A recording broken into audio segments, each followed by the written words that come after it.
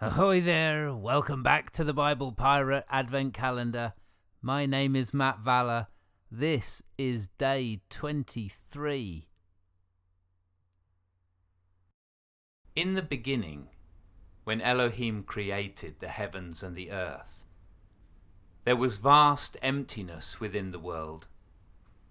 The deep wore darkness like a shroud, and Elohim breathed out onto the face of the waters. Elohim spoke. Light! And there was. It was good, and Elohim split the light from the darkness. The light was day, and the darkness night. So there was evening, and then morning, the first day. Dome! And up from the waters it rose, and Elohim split the clouds from the seas. The dome was sky. There was evening, and then morning, the second day. Land! And the great waters rushed together, and Elohim split the land from the waters. The land was earth, and the waters seas. It was good. Plants! And the earth grew green with vegetation and ripe with fruit. The plants bore seeds. It was good. There was evening and then morning, the third day. Seasons! And the dome was full of lights. And Elohim split the day from the night. The greater light ruled the day, and the lesser light the night. There was evening and then morning, the fourth day. Creatures of the sea, birds of the sky! And the waters swarmed, and flocks filled the air. Elohim made the great sea dragons, and every sea creature, and every winged bird. It was good. Multiply, fill the waters and the earth. There was evening, and then morning, the fifth day. Creatures of the earth! And Elohim made all the wild animals, and the cattle, and the creeping things. It was good. Adam, the earth creatures, made in our image, with rule over the fish, the birds, the cattle, all the wild animals, and every creeping thing. So Elohim created Adam in their image. Male and female they created them. Elohim spoke. Multiply, fill the earth and tame it. Rule over the fish and the birds, over every living thing. Look around. We have given you every plant with seed and every tree with fruit. These are your food. And to every animal, bird and insect, everything with breath, we have given every green plant for food. And so it was. Elohim saw everything they had made, and it was good. There was evening, and then morning, the sixth day. And so the heavens and the earth were finished, and everything in them.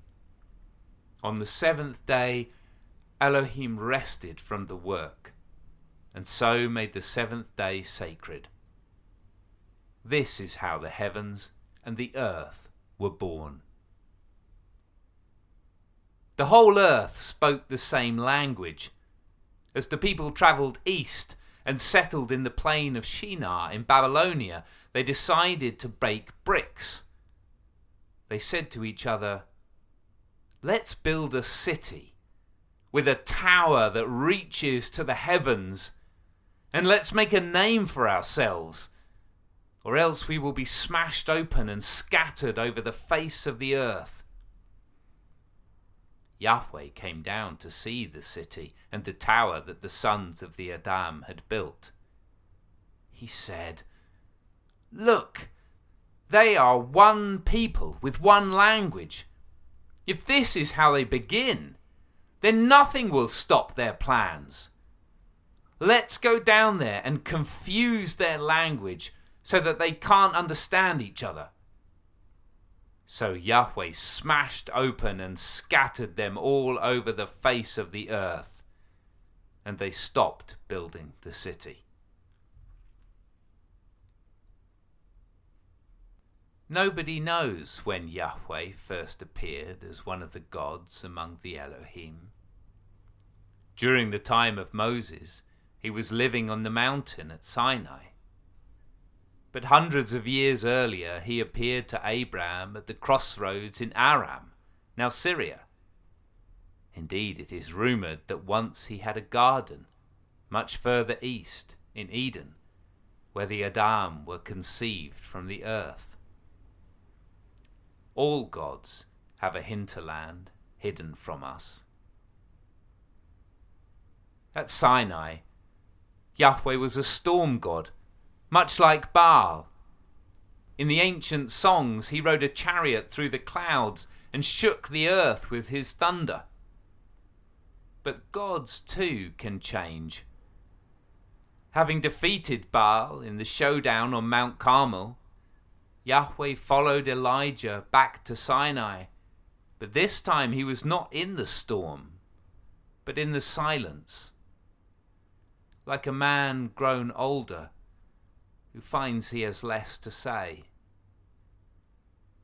Elohim, on the other hand, is a much bigger name. Visceral, plural, power and life from the world that is constantly created beyond our control.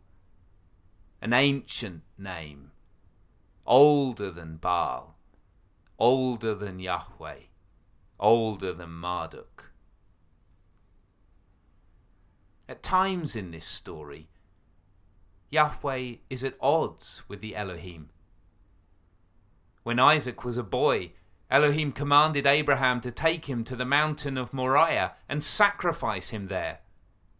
So Abraham took the son, for whom he had waited a lifetime, tied him up, and laid him on an altar, overlooking the lands that he had been promised Isaac would inherit.